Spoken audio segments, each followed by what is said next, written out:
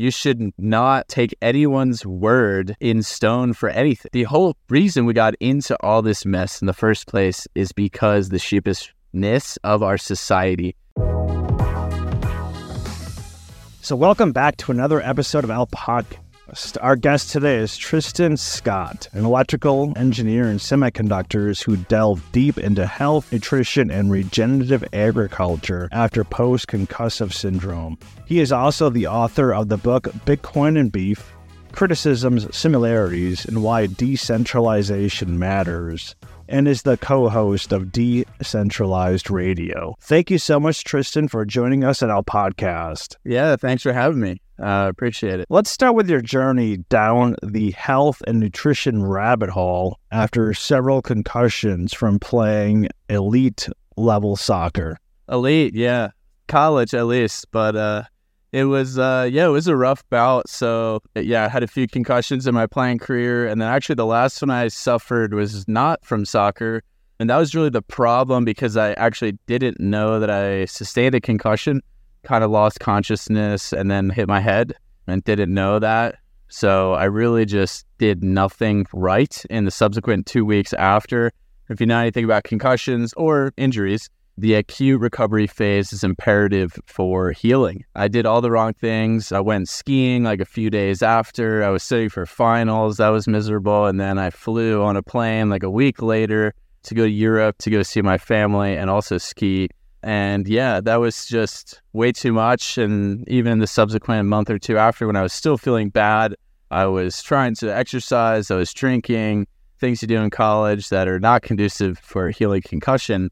And then, yeah, I didn't get better, no surprise. And 3-4 months later of daily headaches, extreme irritability, sensitive to light, sound, kind of classic concussion symptoms, I finally got an appointment with a neurologist and was really excited for him to tell me that he thought I had a concussion because, once you figure out the problem, you can figure out the solution.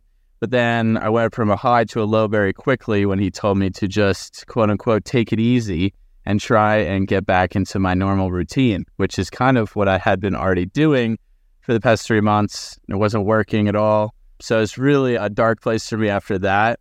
And yeah, after my college semester finished up, I was in Oregon for an internship and got reconnected with nature in the outdoors, hiking, camping, and I felt a lot better in nature when I wasn't working or wasn't in a city. It just felt better. Symptoms kind of went away. That made me motivated. I then started like a meditation practice, which made me even more motivated to find out some solutions on my own. Also a really stubborn person because I was like, how could I just go from being a really high functioning individual, engineering student, college athlete, doing a ton, to just not being able to exercise at all, barely being able to get through my coursework. So I just wasn't having that was like the new normal for me. And I was like, if I could get 10, 20, 30% better, it would make leaps and bounds of a difference in my life.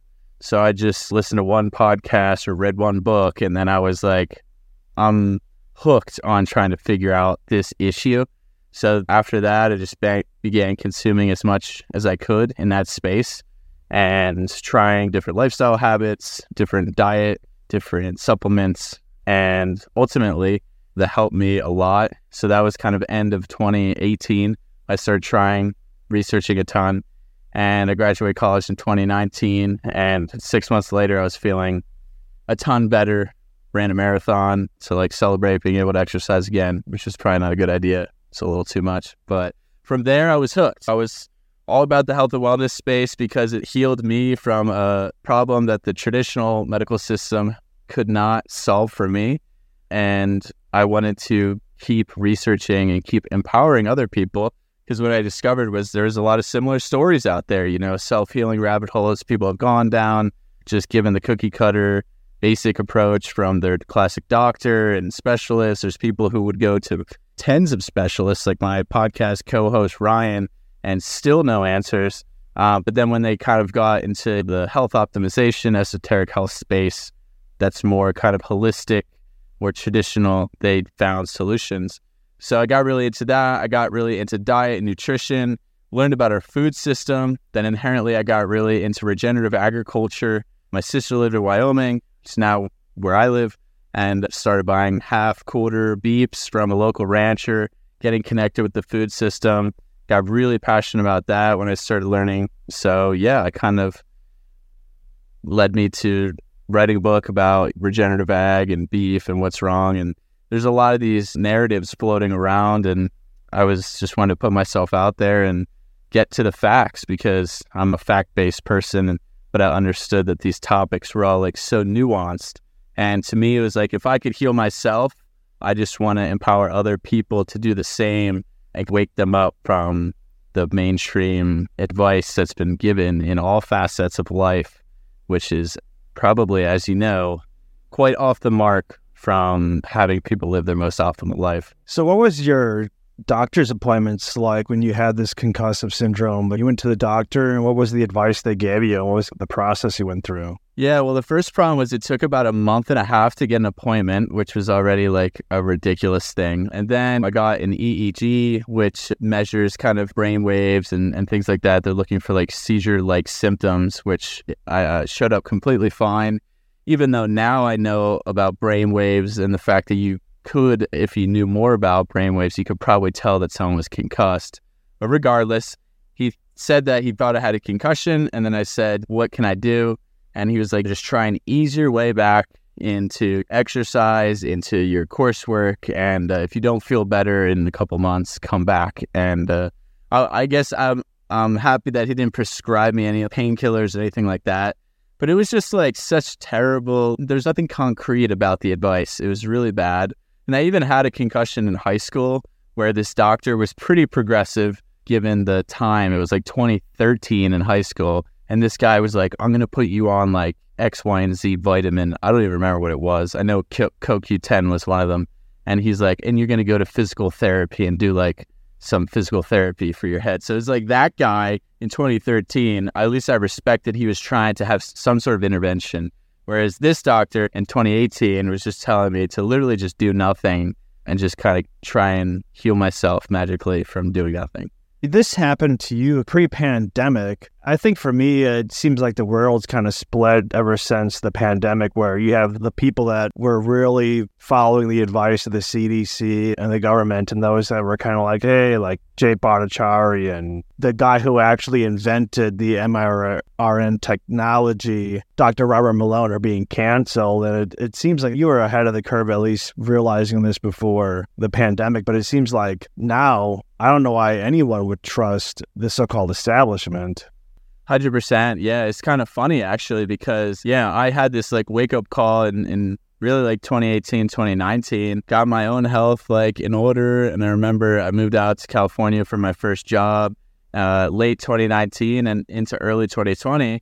And I was all about it. And I was listening to all these decentralized kind of health experts, you want to call them that, or people just like going against the grain of traditional healthcare advice.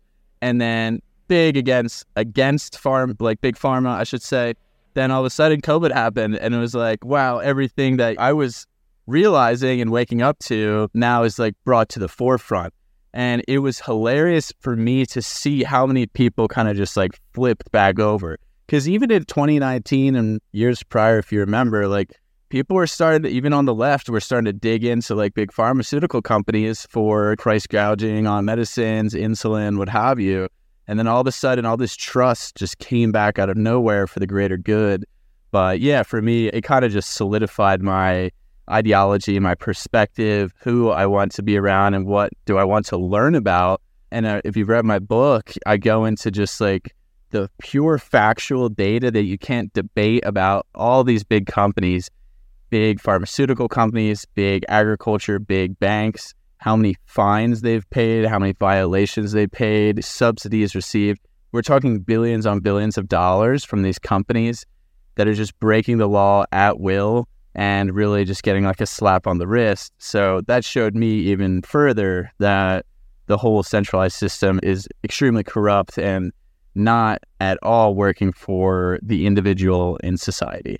So we have Tristan Scott here, author of Bitcoin and Beef. And let's just start with the beef side of things. Why is beef healing when you have these concussive protocols and you've learned all this stuff going down this rabbit hole? What is it about beef? Yeah, I chose beef because it was something that was being demonized in the mainstream media. And it's not like, beef is the ultimate food. There's a lot of really nutrient-dense foods out there, but I wanted to bring it down to what's the most thought of red meat, and that's what's being demonized. I personally think from a nutrition perspective that animal foods are above and beyond the most nutrient-dense foods on the planet. And if you actually know anything about nutrition, about bioavailability of nutrients, it's undebatable. And I write about that in the book, and that includes beef.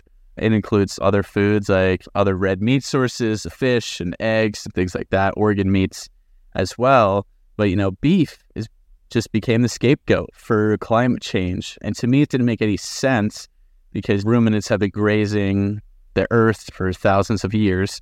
That's why I chose beef and wrote about it. But for me, yeah, it became the center of my diet when I was healing, right? Like a high protein, a high nutrient density diet. And then I also went on a ketogenic diet for a 4-month period, which was really helpful for healing my brain to get a high ketone flow in the body from cutting carbohydrates, which I'm not keto anymore, but that was profound in my healing experience, in my journey. And yeah, I was eating a ton of meat, a ton of beef, and I was sourcing that meat from a local rancher that I personally knew. I met, I saw the cattle, I saw what they were doing, which to me is huge because there's a spectrum of quality in the meat industry, and you can't verify that quality if you just go to the grocery store. And again, there's nuance in all these topics. I'm not a fan of industrial feedlot beef at all. There's 4 companies that control 80% of the global beef supply. That's ridiculous. It's more top heavy than any other industry. And that is a byproduct of our centralized system. So the whole book is about decentralization, and I even give some credit to vegans for making a conscious change in their lifestyle habit, because it is a conscious change. But I'm not fighting vegans. I'm fighting industrial agriculture and centralized systems. If you want to buy all your produce locally and be a very decentralized vegetarian or vegan, by all means, that's awesome. But I still think you're going to be lacking in some nutrients. But at the end of the day, the argument is not of diet wars. It's really of the system and bringing it back to local high quality, because that's the only way you can control the quality is if it's local and decentralized. But beef, animal foods were imperative in my healing journey, and they're imperative in my daily lifestyle still today. And I've never felt better than I have here now, going on 5.5 years post-injury. Where do you think this whole vegan push has come from? You have Bill Gates, who's buying up all his farmland and invested in numerous kind of fake meat products, and there's so much more profit to be made in these fake meats than there is in actual meat. And it's interesting because when I talk to vegans or vegetarians, I don't like the word plant-based diet because I think it's a little bit too positive. It's really not that healthy. But when you talk to these vegans, they act as if they're not eating processed food, but then it's like they're eating fake beef they're eating fake bacon. I'm having a BLT. It's like, okay, so you're having this processed fake meat, and all the food that they're eating is highly processed. So they're eating more processed food than if they were just to be eating meat and just being a traditional omnivore. Yeah, 100%. And that you nailed it right there, because it's just a facade, really, because it's not healthier, especially because of the majority of vegans or vegetarians eating more processed foods inherently. That's why I said, if you got a vegetarian who is only eating like real 1-ingredient produce, sure, by all means, go for it. That's better. But why is this occurring? Yeah, profitization. When you take a product and process it further, you create more value add. You use cheap subsidized ingredients like canola, corn, soy. It's all artificially low in price because of the subsidies, the billions of dollars of subsidies that our government hands out as a result of poor management of our farming system, of our ag system in the 20th century, and government interventionist policy. Now they have to make more money. And this is where Bitcoin and the monetary system comes into play. When we're on a fully fiat monetary system and you want to be a successful company, you have to keep growing. You have to keep coming up with new products, with new stuff to push, better margins, lower costs, or guess what? No investor is going to keep funneling money your way. And why have we seen all these companies pop up in the past few years? Because they're all on zero interest loans from 2012 to 2020, 2022, actually, until they started hiking interest rates recently. It was like free money for anyone. And how can Oatly spend $100 million on marketing a year and even exist? Well, they don't make any money, but they still exist because of that zero interest loans. But we see this now with Beyond Meat, Impossible, whatever burgers. They're failing because the market is rejecting them. They taste like crap. They're not good for you.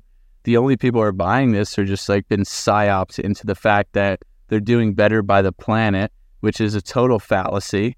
And it's people like Bill Gates, as you said, who are just moving this message forward with their massive influence.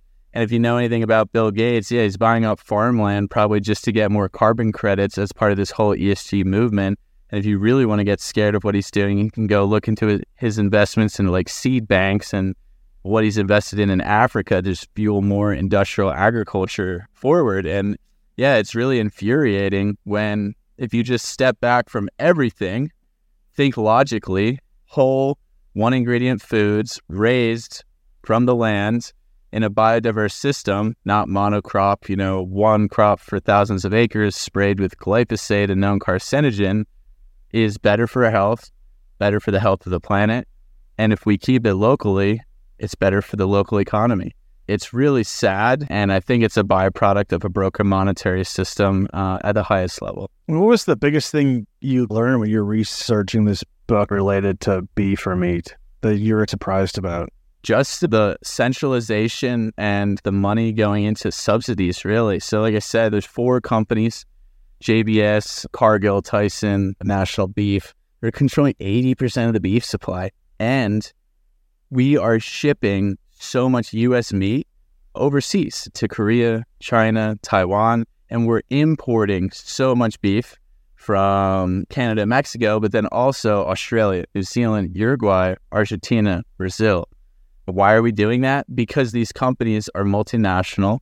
They're global conglomerates that control the entire supply chain. The labeling by the USDA is not strict at all. They could have an animal raised in Argentina and then repackage it in a plant in the U.S. and call it U.S. beef.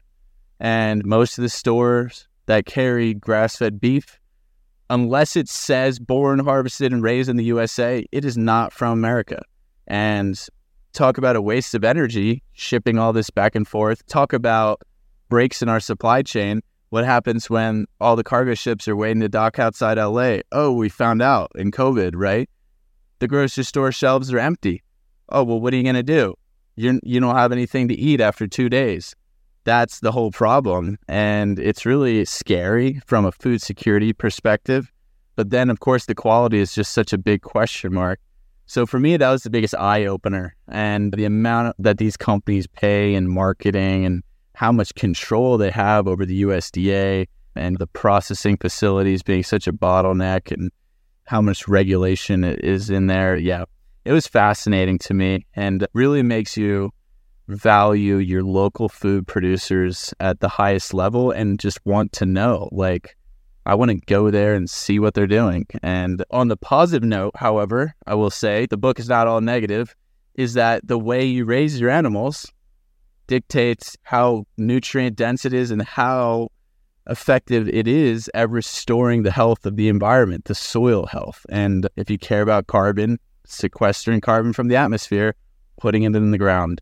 And that to me is the real magic. And that's done through the proper management of ruminant animals and livestock. In your book, you talked about life expectancy is not a very good measure to evaluate how successful you are in terms of how healthy you are.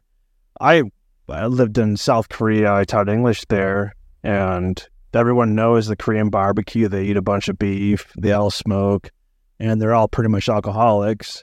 They also work insane amount of hours. When I taught English there, the kids still went to school every other Saturday. Can you imagine American kids going to school on a weekend? I mean, these people would riot. But they, of course, have a higher life expectancy than people in the U.S. And again, doing it according to the the mainstream people, they're doing everything wrong. They're eating a bunch of beef, they're smoking, they're drinking like fish, and they're working and they have high stress, yet they live longer. Can you talk about in your book where you talk about life expectancy and maybe it's not the best barometer and how the number is fairly evasive in terms, or maybe not evasive is the word, but it's fairly distorted in how they actually use that number? Yeah, for sure. And Korea is a great example. I think Hong Kong's another one. Those are funny examples because they go against like the blue zones that were very handpicked, I think. We need to talk about that. But in the book, I specifically just talk about it being a poor barometer for measuring the progress of societal health because, everyone's, we're so much healthier, we're living longer. The average life expectancy is 80. 100 years ago was 57. I don't know what it was exactly, but probably something like that. And that's just a really poor indicator because there was such a high quantity of infant mortality and childbirth deaths that occurred back then. And a lot of those infant mortality deaths were from infectious diseases, and modern sanitation and things like that really helped that out. And there were some great benefits in the world of antibiotics, but really just modern sanitation was kind of like the biggest needle mover and figuring out sewage and water quality as well. Not that our tap water quality is any good nowadays, but it's at least not killing people. But at the same time, when you have a family of 4 and one of your kids dies at 8 because of diphtheria, the average life expectancy of your family, even if everyone lives to 80, is going to be a lot lower, everyone else. So it's a distorted thought that we're living longer because we're really not. There's plenty of people back then living into their 80s, 90s, but the average was just so skewed. And then military conflict, world wars, there's a lot more battles in that regard that took a large percentage of the male population, at least a higher percentage than now, because a lot of the wars are very technically not like guerrilla warfare style anymore. But in general, people think we're healthier as a society. I mean, maybe not. Maybe people don't think that now. But the reality is all of the deaths are as a result of chronic disease instead of infectious diseases. So in the U.S., the numbers are just staggering. And I think it's like 40% of U.S. adults or 60% of U.S. adults have a chronic disease, and 40% of 2 or more. The amount of medications people are on average, 35, 40% obesity. It's just insane. And for the first time, we have this overconsumption of calories, deficiency of nutrients. And we're even seeing this poor barometer of life expectancy is actually falling off. It's actually going down now for the first time in like history in the United States. And we are lagging heavily behind other developed nations. And it's because we are the fueled society by heavily processed foods, the most amount of pollutants. There's the worst lifestyle habits through and through. And it's really sad. And if you look at these other blue zones or Hong Kongs or South Koreas, it's hard to pinpoint what it is they're doing. But again, you're looking backwards in the mirror a little bit because all these folks that are in their 80s, 90s now, they grew up 70 years ago, 60 years ago. The U.S. for sure had the most amount of industrialization early on, so the most amount of toxins, the first ones with all these toxic food products. We were just the first for all this crap. And now it's really penetrating. The Western influence is penetrating society. My mom's from Europe. I grew up going to Austria every summer when I was little. When I was very little, none of this stuff existed. It's very high quality ingredients, local foods, and it's still like that. It's still way better than here. And there's still so many ingredients in food that are banned in Europe that are allowed in the United States, and probably the same in areas like Korea and Hong Kong. But maybe it's a accumulation effect. But either way, you could say that lifespan is not a good indicator of how far we've come, because if you take all those data points that are heavily obscure out of the norm, like infant mortality, death from battle, death from childbirth, we're really not living longer at all. But even worse is the fact that these new medications are allowing us to increase the lifespan without even touching the health span. My grandma is a great example. She's 85 now or 84. She's been in a nursing home for 10 plus years. And there's people going to nursing homes at 60, 65. They get a chronic disease and they live in there for 20 years. That's not the quality of life that we should be striving for at the societal level. So I think it's very nuanced. It's a very terrible metric, but even this terrible metric is showing how bad the U.S. is. The U.S. starting in 2014, actually, that's when the life expectancy was shortening. Yeah.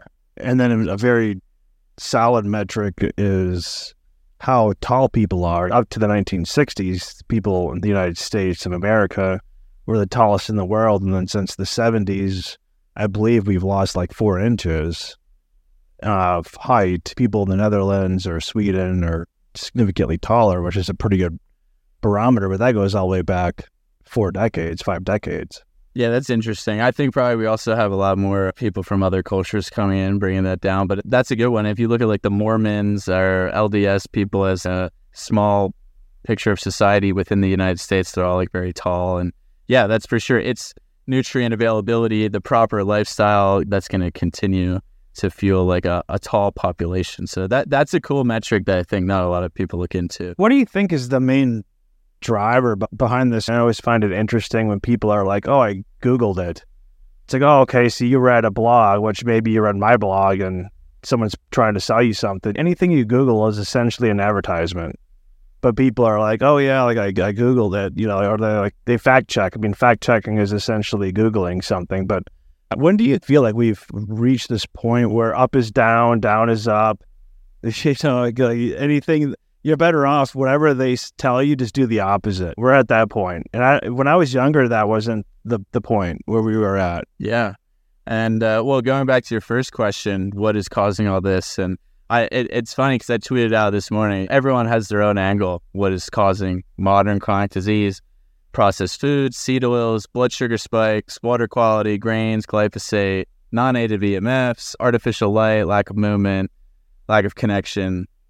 And I said, in reality, it's all of these things. Literally, it's all of them. And you could debate which ones are more important than others. Recently, I've dove deep into kind of the more quantum side of health. So looking at the sunlight and how that fuels our biology, like the electromagnetism piece of it. And it's fascinating for sure. But the way I see it is we have a diet that's devoid of nutrients. We never go outside anymore because everyone says that the sun is bad for us, when in reality, we're designed to harness the energy from the sun, and it fuels literally all of our biology is driven by light signals.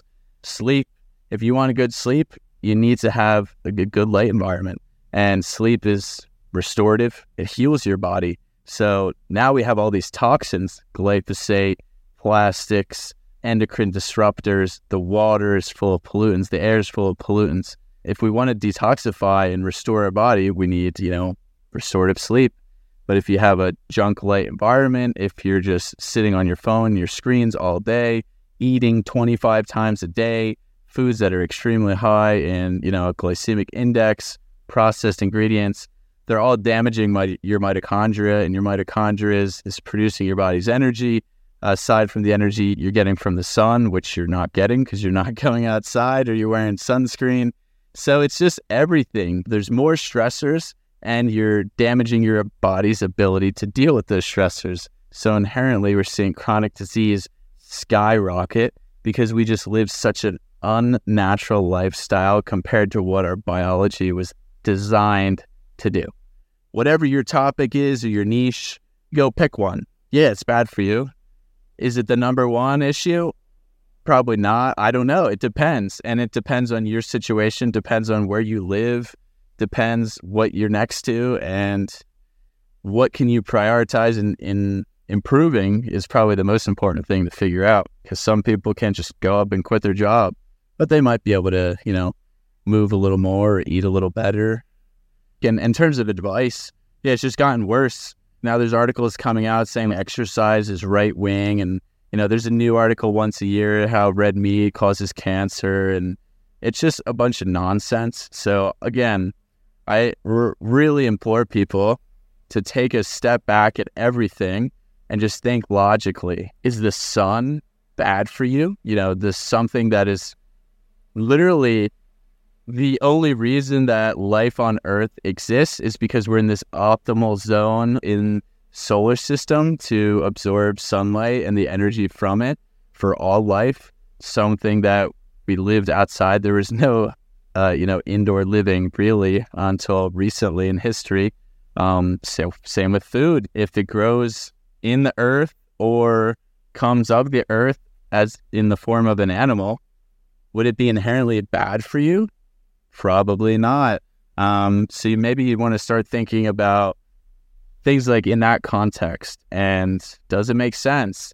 If you're putting something on your skin that has 200 chemicals in the ingredient list, do you think that's good for you? Would you eat it? If you wouldn't eat it, why are you putting it on your skin? So how old are you? Me, I'm 27. Do you think that a lot of 27-year-olds think the way you do?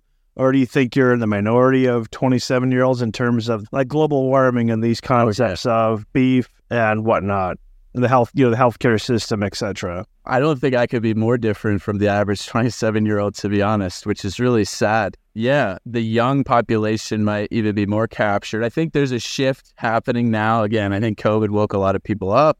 I think there's some positive trends going on. I have some friends that I grew up with that ask me questions online, and I've met on Twitter some great people in this space that are also my age. And yeah, there's a lot of folks that are into Bitcoin or into the esoteric health space and trying to bridge these communities together in the love for decentralization and personal individual sovereignty to live the most optimal life. And most of my friends, most of the people I hang out with on a daily basis or talk to, yeah, they're all probably 5-10 years older than me on average. But it's cool for me because I've been going at this for 5 years on this journey, so I've learned a ton. And when I meet someone younger than me and I see how they've become empowered at an even younger age, it's really inspiring, because I think the average 18 to 25-year-old is really in a dark place right now, and it's terrifying because this is the next generation, right?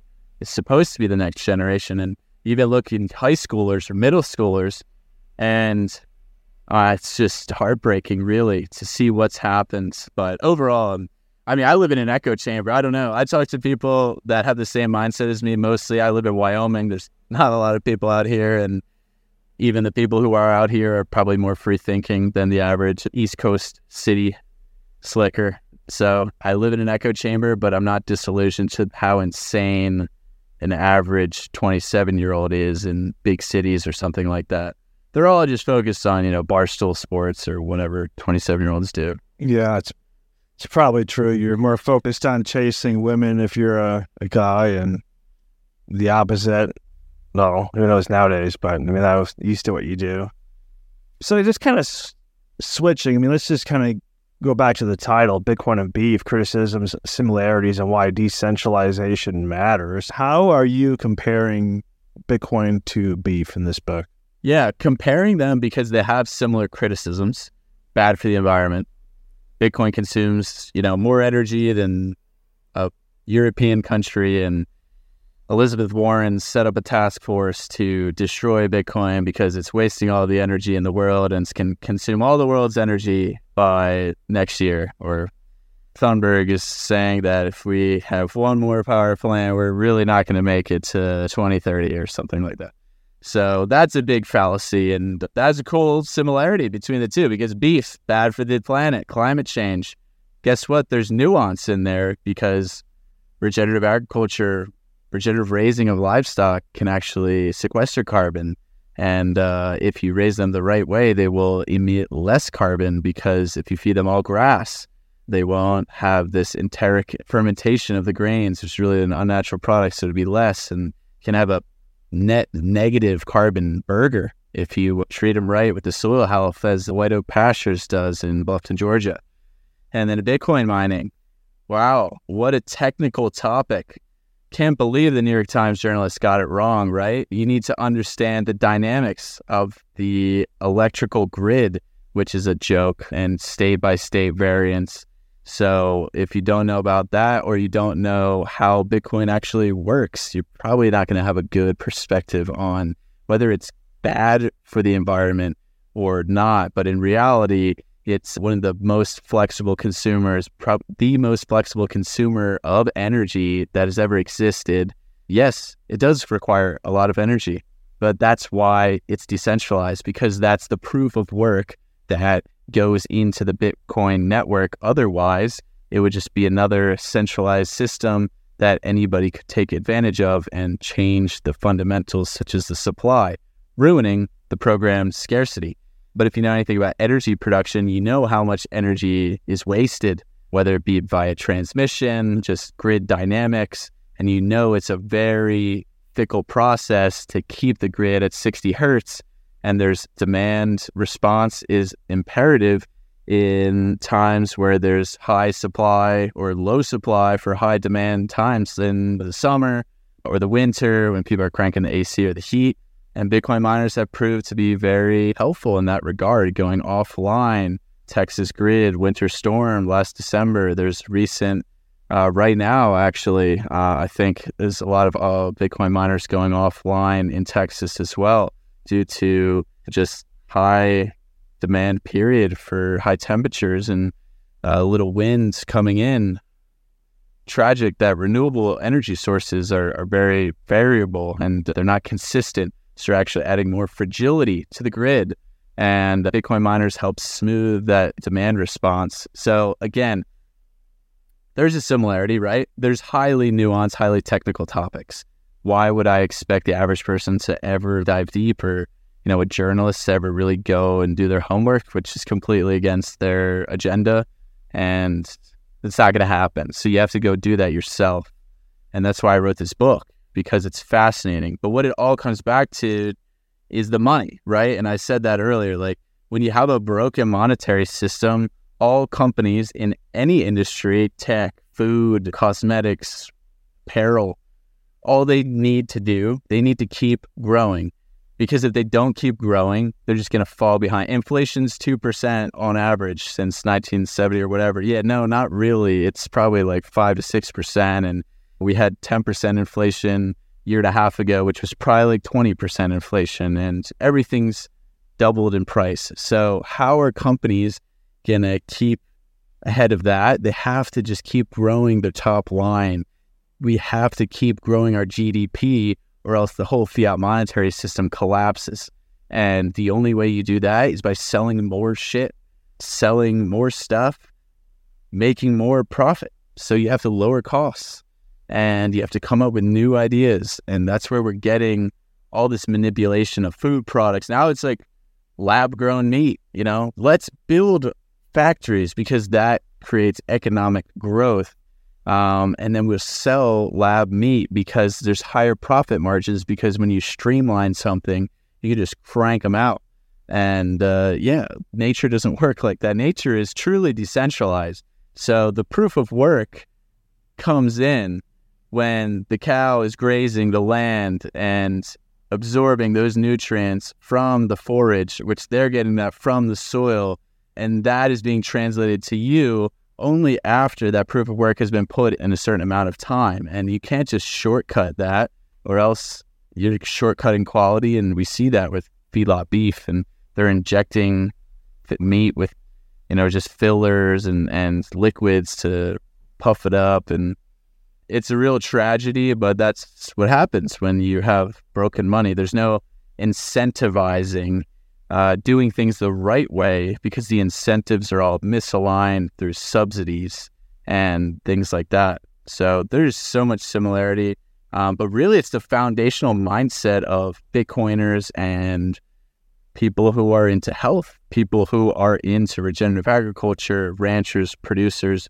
We're all tired of this. We're tired of outsourcing the quality of our lives to these centralized systems that are wronging us. We want to be in the driver's seat. I know I did. I had a concussion, took away all of my ability to live the life I wanted to live, and I never wanted that to happen ever again. So now I'm so passionate about being in the driver's seat of my life. I'm the owner of my health.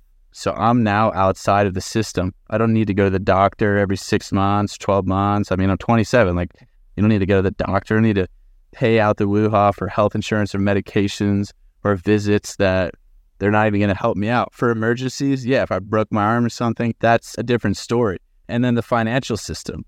The banks are failing because people have figured out that banks lend out $10 to every $1 they hold. Things are getting ugly. So people are looking to alternatives, and Bitcoin is the best form of money that's ever been created because it's the only one with true fundamental scarcity that can never be altered. Yeah, you mentioned Warren Buffett in your book, and I always find it interesting because we've been in the Bitcoin space for quite a while, but I find it interesting when the average person somehow thinks that they're smarter than Warren Buffett. He, of course, called it rat poison, but his, of course, premise is that it's a non-producing asset. There's no dividends. It doesn't actually do anything. It doesn't produce anything. It's not real estate where you have rent. It's not land where you can maybe grow beef or crops. Is every Bitcoiner smarter than Warren Buffett? Warren Buffett, the greatest investor, and if it wasn't for the fact that he donated the vast majority of his wealth to the Bill and Melinda Gates Foundation, which of course I think maybe shows you what kind of person he is, he probably would still be the richest person in the world if he didn't give away $50 billion of his wealth going back over a decade. And he would far surpass Elon Musk or any of these people based on $50 billion that he's given away over well over a decade. Yeah, I mean, what's one of Warren Buffett's biggest characteristics that has done him well? It's low time preference, right? It's compound interest over a long period of time. It took him decades to really make his wealth what it was, partially. And, that's a fundamental thing that Bitcoiners embody, right? Is low time preference. They get carried away. We get carried away every bull cycle. But at the end of the day, if you're buying Bitcoin, truly as a Bitcoiner, you are at least committing to 4 or 5 years. And a lot of people tell you 10, 20 years because they believe that this is a solution to a broken monetary system. Warren Buffett started investing when the money was still it was backed by gold, right? It's just a different environment. And he's made his wealth. There's not really any upside for him to just promote Bitcoin. And if you look at the same time who he's invested in, he owns a very large percentage of Bank of America and all these centralized corporations. It's really not in his best interest to endorse something like that. And it's a lot easier to dismiss it. And, of that age, tangibility of something is important. So, he doesn't really grasp that concept of the advantage of being native to the internet. And that's okay. People need to respect Warren Buffett, but I don't think it's really are Bitcoiners smarter than him. It's, it's past his prime, past his age. His critique is that it's a non-producing asset. He's never been a fan of gold. He's never been a fan of silver because they're non-producing assets. It's not that he doesn't understand it. He doesn't understand the fact that it's a non-producing asset. He's never been a fan of gold. He actually bought gold a few times because it was so lowly priced. I think he did it in the 70s or something when it was really just, it was too stupid not to buy it. But his thing is it's a non-producing asset. He only buys producing assets. It doesn't matter. Like I said, it could be gold, silver, it could be Bitcoin. That's his main holdup. It's now that he's not understanding the tech. He doesn't care about the tech. He cares about the fact that it's not producing. Yeah, and that's fair if you want to make that argument, sure. But most assets also don't appreciate the amount that Bitcoin has and for 8, 12 years, the whole cycles. So it is what it is. I think it's not his style at all, and that's something that he'll live with or will live without. I don't actually believe in Bitcoin. I think Bitcoin is a scam. I wouldn't be surprised if the CIA or the NSA started. I mean, who created the internet? It was DARPA. Who created Tor? It was the U.S. Navy. Who created Mosaic, the first browser? It was another government entity. Who created Google? Well, Sergey Brin and Larry Page, they got their funding from DARPA, right? All this stuff that goes back to the internet was all created by a government entity. And I think this is kind of like the Trojan horse. Now we have the world coin where they're getting people to actually do proof of personhood where you got to scan your iris and Now we're going to have these central bank digital currencies, or CBDCs. It was released during the recession in '08, came out in '09. And it was just perfect timing, but it wasn't the first digital currency. They had previous things before this. So they were just waiting to release it at the right time. It's kind of a joke. All the Bitcoiners, when they find out who they are, it's going to be a kind of a fuck you to them. It's kind of the way I look at it. I have a few friends that say the same thing. I think it's highly doubtful. I think the Trojan horse argument, yeah, I mean, it's fair. For sure, the Bitcoin becoming a mainstream item that people know about has led to the proliferation of CBDCs, for sure. But this doesn't change the fact that it's fundamentally consensus required to do anything to the blockchain.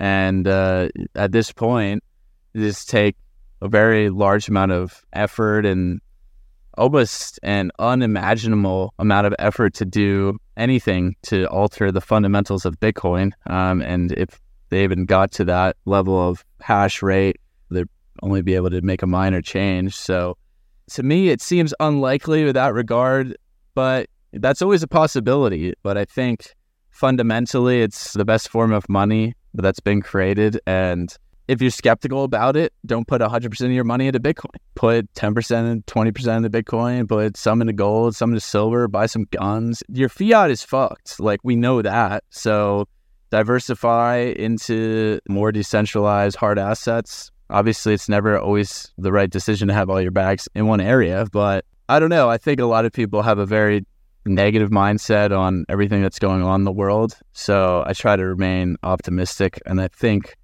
the momentum that we have is combating this mainstream negative force that's going on. And I think we have the ability to really change, but it could get ugly. It might get ugly. There could be more chaos. Bitcoiners want the price to go to $1 million like tomorrow. That would be a chaotic world to be in. So there's a lot of things that could play out. The future's never been more uncertain. So all you can do is diversify and build up real skills and real strength and shake your rancher's hand, have a food source, learn how to shoot some guns, and be prepared for whatever. Bitcoin's open source, but there's only 5 people that actually have keys to actually change the source code. Mike Hearn and Gavin Andreessen, some of the early actual maintainers of the source code, basically don't like it anymore. Mike Hearn sold all of his Bitcoin. You had Bitcoin Jesus, aka Roger Ver, who has retired with his billions in St. Kitts, and he has nothing to do with Bitcoin. We still keep our Bitcoin just because it is what it is, but I agree with you. I don't think you want to put your life savings into it. Yeah, diversification's key, but at the end of the day, if I became a Bitcoin billionaire, I would sell a lot of it too and realize those gains and buy land in a bunch of areas. So it's like a different perspective completely. You can't even like fathom being in that situation. And, you know, I've very well connected friends too that are not Bitcoin billionaires, but they're successful entrepreneurs and they're very bullish on Bitcoin. So you get a mixed bag and nobody really knows. So anyone thinks they got it figured out. I feel like they're bullish because a big chunk of their wealth is wrapped up in it. So if Bitcoin tanks, vast majority of their wealth, it's like the podcaster Peter McCormack of What Bitcoin Did. The guy basically was buying weed for his mom, whatever, and Silk Road went down, so he had a bunch of Bitcoin, and now if he got rid of his Bitcoin, he'd be poor. So these people have to pump it. They have to pump it. I mean, these whales can predict when they're going to pump the price of Bitcoin because they can do wash pumping. And then ever since Tether was created, which the whole thing's a scam, right? And that's tied to FTX and Sam Bankman-Fried and like Alex Mashinsky, he'll just lie right to your face. Like these are the people involved in this space, and that doesn't even include Do Kwon, and you can just name the scammers. Like, the fact is, more people have been scammed in crypto than not. The early adopters have crushed it, don't get me wrong, but now they're just like trying to pump it up to keep their bags full. Yeah, I mean, there's a lot of volatility because of that, and it's a nascent technology, a nascent asset, whatever you want to call it, but you do have to be aware of that, and that's, but all those things getting exposed, that's good. When all the FTX went down and Luna went down and Tether, every time a scam falls, it's a step of progress. And yeah, obviously people are inherently get very excited about number go up theory. And when you have most of your net worth in an asset, you're going to be very positive and bullish on it. So that it's all a fair point. But you see, new money coming into it. I mean, BlackRock, whether you think that's good, bad, or whatever, there's more adoption happening. There's more fear about fiat than ever before. So people are just looking for more alternatives. And then Bitcoin is one of them that they can be in control of. At least they could be holding their keys and not have to worry about their bank going under and being totally screwed. So in that regard, that's an advantage. But yeah, I mean, look, I'm not here to pitch Bitcoin. I love Bitcoin. I love the decentralized aspect of it, but that's an individual decision. And that's what I was talking about with health too. It's up to you. It's your life. I don't give a shit about what you do. I just want you to know what's going on. I want the average person to be aware of the corruption in the centralized system. If you want to put in the proof of work, then do it. But it's not my job to worry about the lives of other men and other people. It's my job to help you at least become aware of these topics. There's so many problems with the Bitcoin space, with the health space, because the sheep mentality just follows there too. Oh, I'm just going to buy Bitcoin because this guy did. Or I'm just going to go carnivore because that's what a lot of people are doing. And that person was just vegan for the last 5 years before that. Like, no, you are the problem. Your mindset is the issue. You can't make a decision for yourself. You got to go and do the research yourself.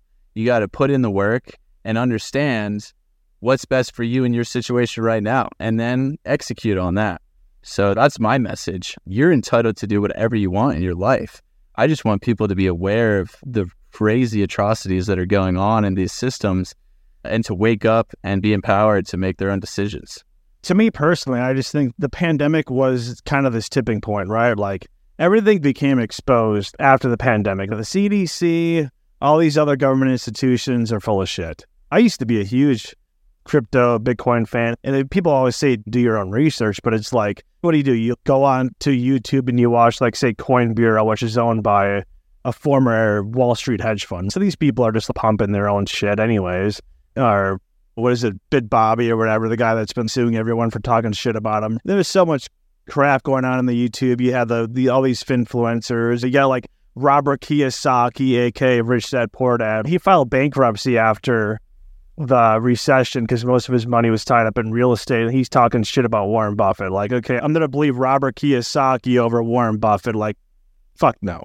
And that's kind of what's happened since the pandemic, is this Pandora's box has opened, because no one knows what's true anymore. No one knows what's fake, and people are looking for a way out. I love the idea of Bitcoin because you're getting out of the centralized control. But then I see these people, it's like you replace one ruler with another ruler. You replace one king with another king. And when you look at the Gini coefficient, how centralized something is in terms of the wealth inequality in Bitcoin is massive. And people don't even know the true wealth inequality because these actual Bitcoin holders are just moving Bitcoin back and forth between their own wallets, and they have numerous wallets, and no one knows how. You might have a guy that actually controls the top 100 wallets and no one would ever know. Yeah, right. But you might think that's actually 100 different people.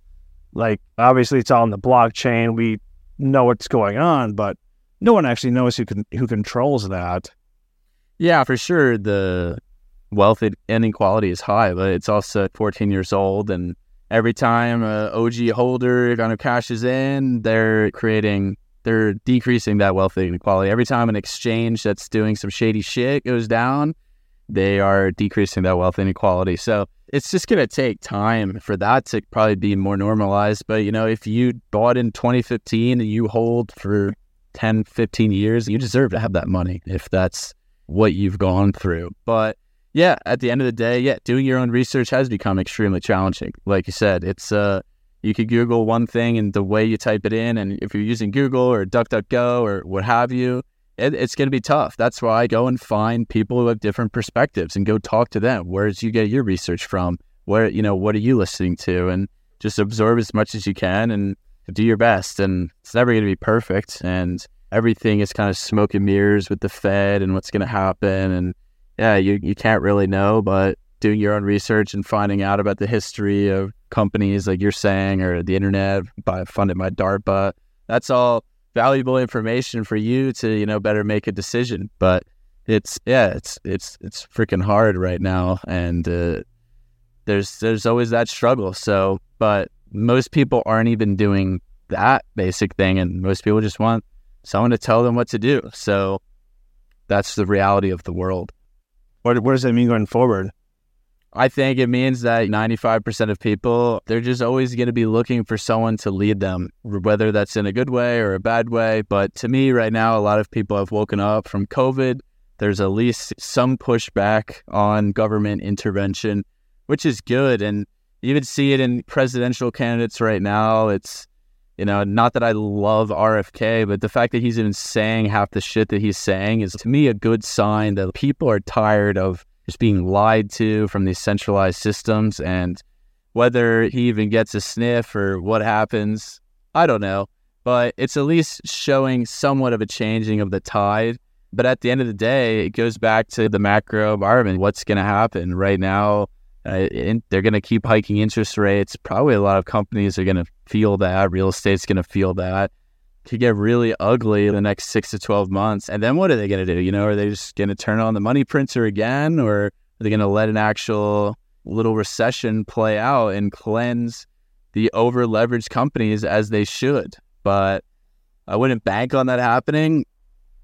And you can kind of position your strategy accordingly. But until that happens, we just don't know. And you could go get a passport in a third world country that you think is on the rise, or move somewhere else. There's a lot of options out there. Which ones are great? I don't know, but I'm bullish on places like Wyoming, where people value on average freedom much higher. There's less regulations at the state level. It doesn't mean it's impenetrable from federal regulations at all, but it's, to me at least, a better place to live in the short time being. But until we know what kind of happens the next 5 years, and maybe it takes 10, 15 years to even play out further. Like after the 70s happened, people were freaking out. It was the most volatile decade for inflation and interest rates, and then kind of just calmed down, in the 80s, 90s. But we're playing on a thinner sheet of ice every single time there's more government intervention in the monetary policy. So I find that that's just going to continue to accelerate, and we have to be ready for that. Yeah, the administrative state has taken too much power recently. The fact is, we don't live in a democracy. We live in a corporatocracy. We've probably lived in a corporatocracy for 4 decades. Yeah, that's what I say. People like voting at the ballot box is like a fallacy of your power to society, your contribution. But your consumer purchasing power, I would argue, is far more impactful. So that's what I tell people. If you support your local producers, and food is the easiest way to support something that's more decentralized, right? We're talking on the computers and microphones and things like that. It's pretty hard to buy this kind of stuff from like a small company in your hometown. But your food, you buy, most often you spend a lot of your budget on. You probably should spend more. The average person probably should spend more. And you could actually control where that comes from, and you could support your local community, and you will pay more because food prices have been held so artificially low for so long, and they're indicative of this industrial system. But if you do that, you're improving your food security, and you're inherently having a small impact on the push towards a more decentralized society. You can try and just move the needle in that direction in as many facets of your life, and hope that more people get on board and this becomes a bigger movement at the higher level. But at the end of the day, there's always going to be 10 million people in LA and New York that need food shipped in from wherever, and that's the reality of it. But you can control what's in your environment and what's in your sphere of influence. I found an interesting quote for your book that I liked. You write in your book, Bitcoin and Beef, Criticism, Similarities, and Why Decentralization Matters. If you pay $10 per pound for grass-fed beef or bison, that is 63 cents per ounce. A bag of chips like Doritos costs anywhere from 40 to 50 cents per ounce. Similar ballpark, and think of the nutrient quality difference. Better yet, what is the real cost of those food items when priced in long-term health outcomes? I got a master's in nutrition, and when I was going to school, people would always like, oh yeah, it's more expensive to eat healthy. And in fact, it's not, because when you actually just eliminate the crap food that you're spending money on, just buy food that's healthy, you're probably going to spend less. People would always be like, oh, like, how do you lose weight? It's like, oh, eat less, which means you generally spend less. But people don't like that answer because that makes them guilty of the reason that they're overweight. People can say calories in, calories out is oversimplified. Maybe it is when you still have macronutrients, but for the most part, 80% of calories in, calories out is pretty much what your shape's going to look like. People want to overcomplicate this stuff. They want to act as if they're victims, but like, oh, like, we can't afford to eat healthy. Well, just eat less food, spend the money on quality food. Eat less vegetables because you're probably eating a bunch of pesticides and herbicides and other crap that's sprayed on the stuff, not to mention that entire plant's genetically modified. Yeah, all valid points. I mean, calories are a very simplified way but it doesn't even matter, because if you just eat real food, you'll inherently be more satiated. Like, protein has a higher thermic effect, and you'll just be full for longer. You won't want to snack on some bullshit processed foods. If you just eat real food, you're going to be fuller, you're going to be full of more nutrients, and yeah, you inherently will spend less money. How about cooking your own meals? How much does it cost to go out to eat? I mean, yeah, steak's so expensive. Yeah, it's $50 at a restaurant. You don't need to spend $50 on dinner. Like, you could buy 5 to 7 pounds of ground meat for that's really high quality, probably even more. Oh, what if you have even more low time preference? Buy a chest freezer and buy a quarter cow. You're getting stuff for $5, $6, $7 a pound, plus the steaks. And you learn how to cook roasts. They're actually delicious. Slow and easy wins the race. And bone broth, you get the bones, you get some fat, you cook with that. Be resourceful, but it takes too much time. What are you spending your time doing?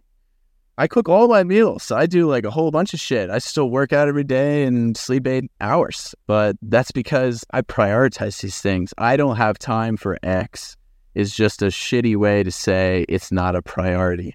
And when you prioritize the things that have a high ROI on your own life, like being healthy, relationships, things that will provide you fulfillment, they're always worth it. But you got to get out of that negative feedback loop first. First step, I would say, is, try to eat some real food. Second step, cook 90% of your meals, or limit how often you go out to eat, maybe only when you travel. Because there's always going to be circumstances when you're traveling, or someone's birthday, or, well, I don't know, social things. But just shoot for something, because even if you don't achieve it, it'll be progress from where you are now. I work with a bison ranch. People are like, oh, bison, that's so expensive. Yeah, compared to like Walmart beef, it's like triple the price. But guess what? This is real 100% grass-fed bison from Wyoming, and it still comes out per ounce on par with a lot of processed foods. So maybe you just need to realign your priorities and realize that this is worth paying for.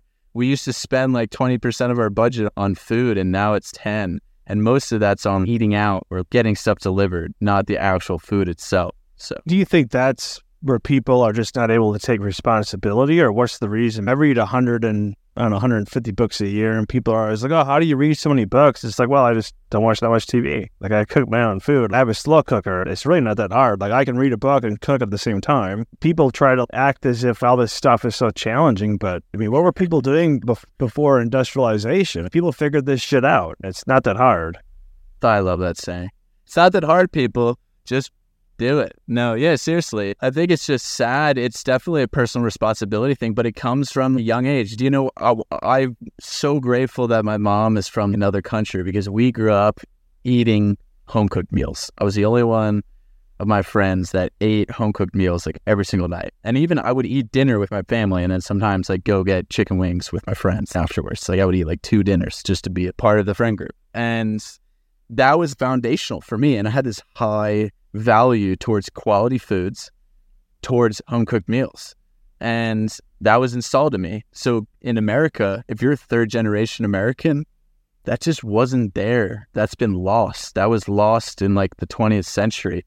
And now it's convenience. It's so much easier to just go buy something from a fast food chain or from a pizza chain or something pre-made or like mac and cheese, like something that's really easy. And yeah, it works hard.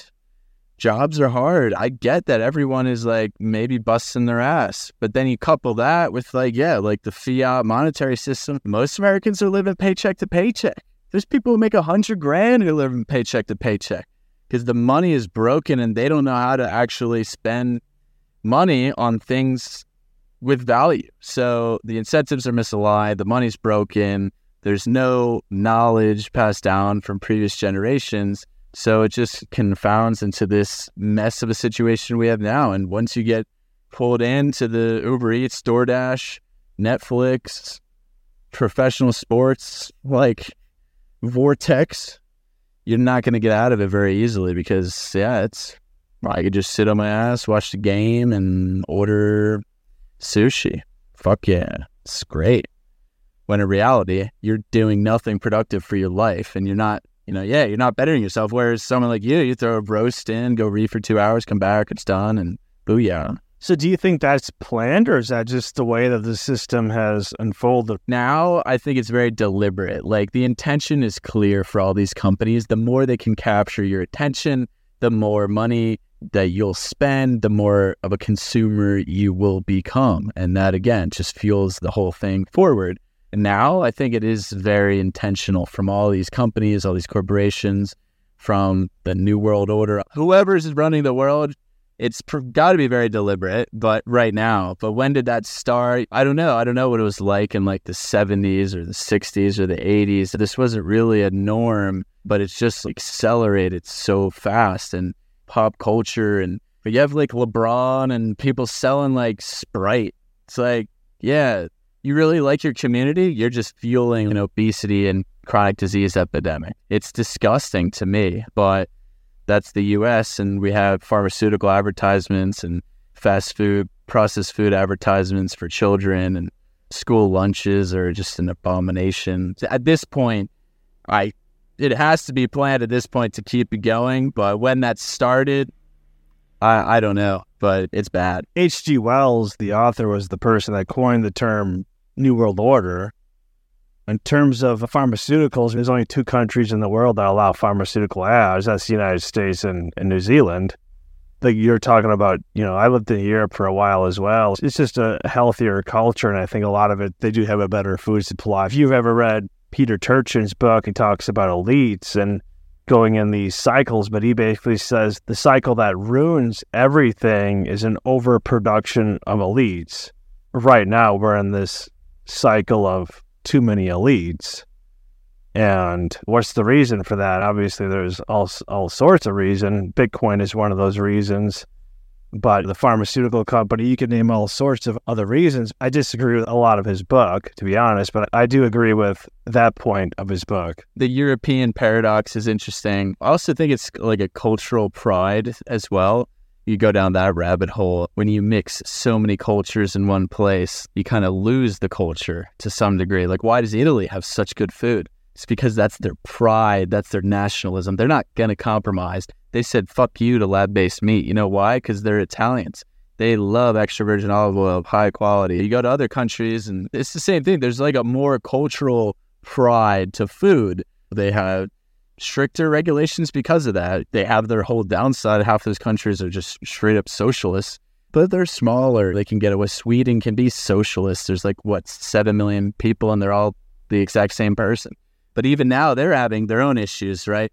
But in the U.S., there's so many people, so many diverse backgrounds. The culture has been lost. And when you lose a cohesive binding force to your society, chaos is shortly to follow. And we've seen the degeneration of just all the social pressures because of that. Now it's all just an easy way for whoever's in charge to take advantage through these social movements that give people a sense of pride, a sense of this is what I'm standing for. There's no war. wars also give people like a sense of pride because people come together.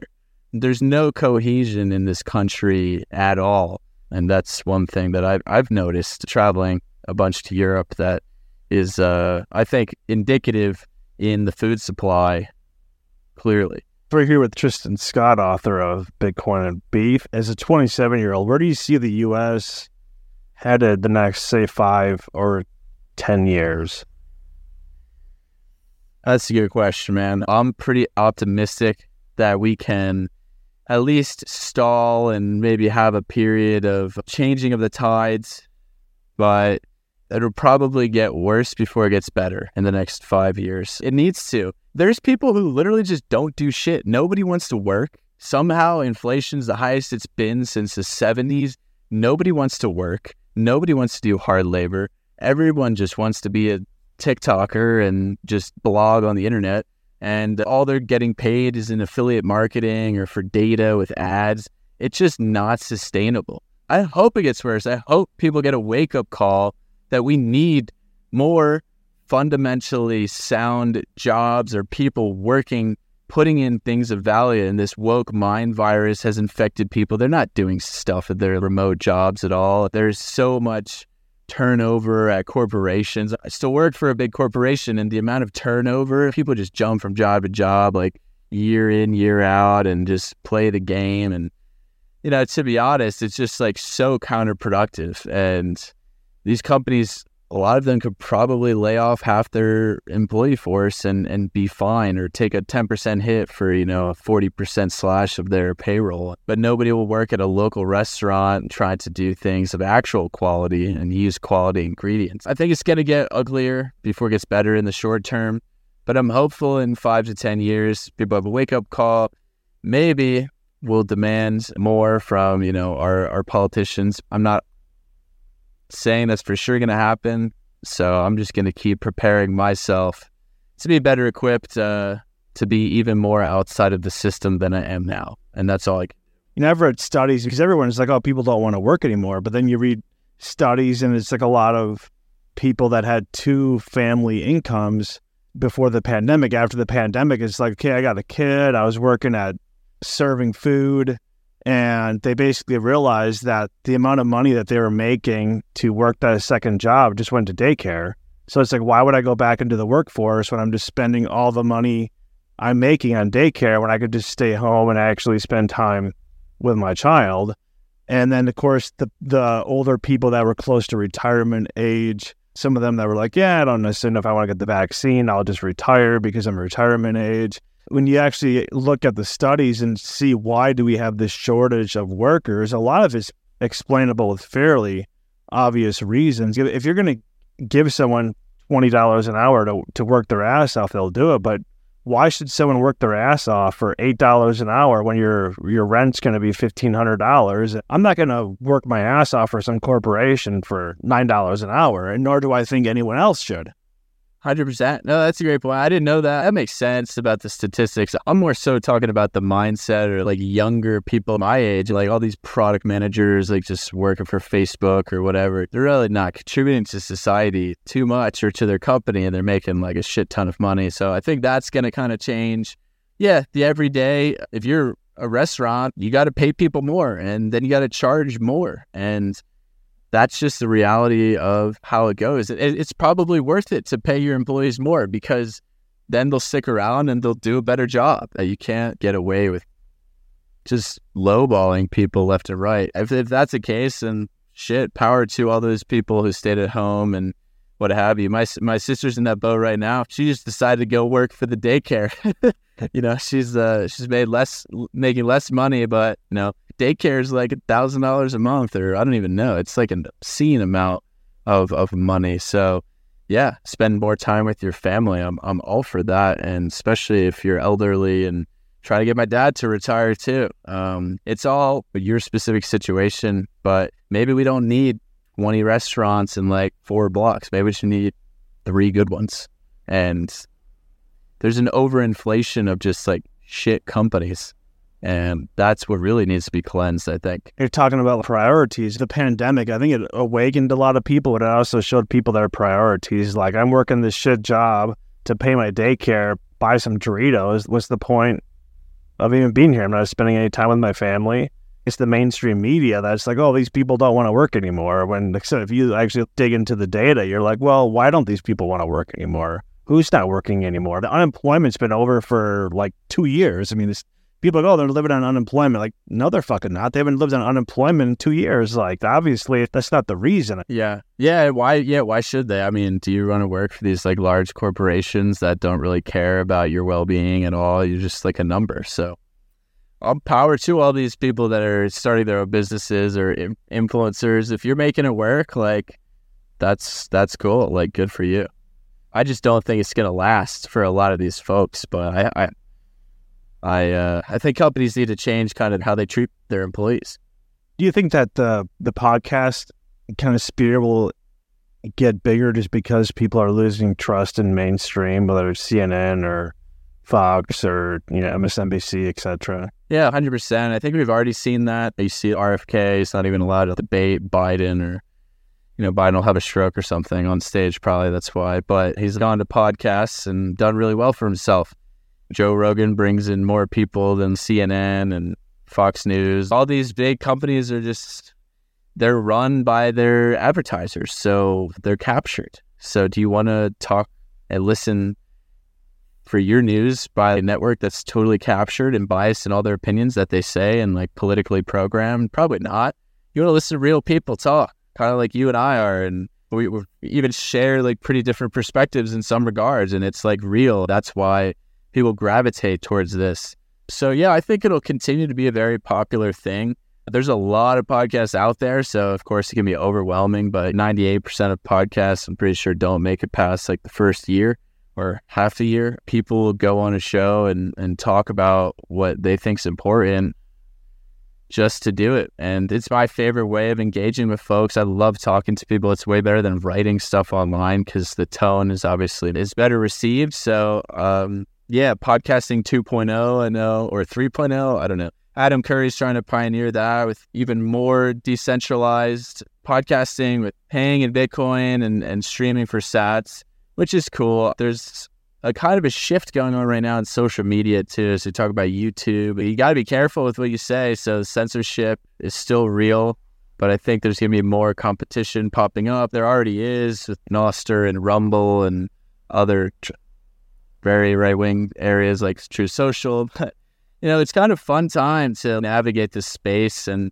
yeah, we'll see kind of how it goes. But right now, podcasts are popular for a good reason, and I think they're a great way to spread information. You're talking about censorship. I have 3 strikes on my YouTube account, and like, we got 1 strike before my fiance got her current job. She got a strike for having a post about saying she didn't like the term birthing person instead of mother. And of course, YouTube didn't like that. That was a strike right there. But it's interesting when you talk to people that aren't podcasters and they have zero clue what's going on with the censorship in America. Yeah, I'm pretty aware. I'm actually launching a YouTube channel, or I guess you could call it a Rumble channel as well, very soon with my buddy here in Wyoming. More focused on just like outdoors things that we do, and we're going to be kind of like ourselves. So inherently, we'll probably get a couple strikes on YouTube, I'd imagine, in the near future. So we're going to see what Rumble's like, and it'll be fun. It's sad that all these companies are captured by the wokeism that is very pervasive in the liberal minds, but you can kind of just do your best, and the truth resonates at the end of the day. The truth will always find a way to come forward somehow. Just keep talking to people, and people will value what you have to say. Just 2 final questions. Where can people find you, get a hold of you? It's the easiest place to buy your book, Bitcoin and Beef. And then what is a closing thought for the viewing and listening audience? You can find me. I'm most active on Twitter at Bitcoin and _beef, AND_beef. My book's on Amazon. It's also on Oshi app if you want to pay with Bitcoin. Amazon's probably easiest. Also on Instagram, Tristan_health, YouTube, podcast, Spotify. It's all in there. It's called Decentralized Radio. Launching a new YouTube Rumble channel, Wyoming-based, about outdoor stuff if you care about that. And closing thoughts. Well, we talked a lot about a lot of great things. This was a great podcast, Jesse, so thanks for having me on. I love the fresh perspective and kind of the back and forth, especially on Bitcoin too, because again, you should not take anyone's word in stone for anything. Like, the whole reason we got into all this mess in the first place is because the sheepishness of our society. And it's okay to look for guidance and direction, but really just take the accountability, take the personal responsibility to want to live the most optimal life, because you can. And it's fucking amazing when you get to that point and when you see that progress, but you realize you're going to have to put in the work. But once you do, you realize it's like what Jesse said earlier, like it's really not that hard. And there's so many resources available to you. There's too many. So you're going to have to sift through a lot of bullshit. But again, consider all the perspectives and form your own conclusion, and then just try things out. At the end of the day, just try stuff. You're not going to know what something's like unless you kind of physically learn about it. And that's what I've realized, at least for me. I'm a very do-it physical learner. I've tried some things that didn't work out, and I've tried a bunch of other things that have, and that's life. Don't be afraid to make mistakes. That's the only way you learn. So Tristan Scott, who is the co-host of Decentralized Radio, author of Bitcoin and Beef, Criticism, Similarities, and Why Decentralization Matters, joined us today on our podcast. Thank you so much, Tristan. And I hope we can do a follow-up at some point. Definitely. Yeah, always open to chatting. This was a great conversation, Jesse. Thanks for having me. My dear friends, that is it for this episode of El Podcast. Once again, if you're not yet subscribed, please subscribe on YouTube as well as Rumble. You can also find us on Spotify and Apple Podcasts, or wherever you get your podcasts from. We thank you all from the bottom of our hearts for watching and listening, and we will see you on the next episode.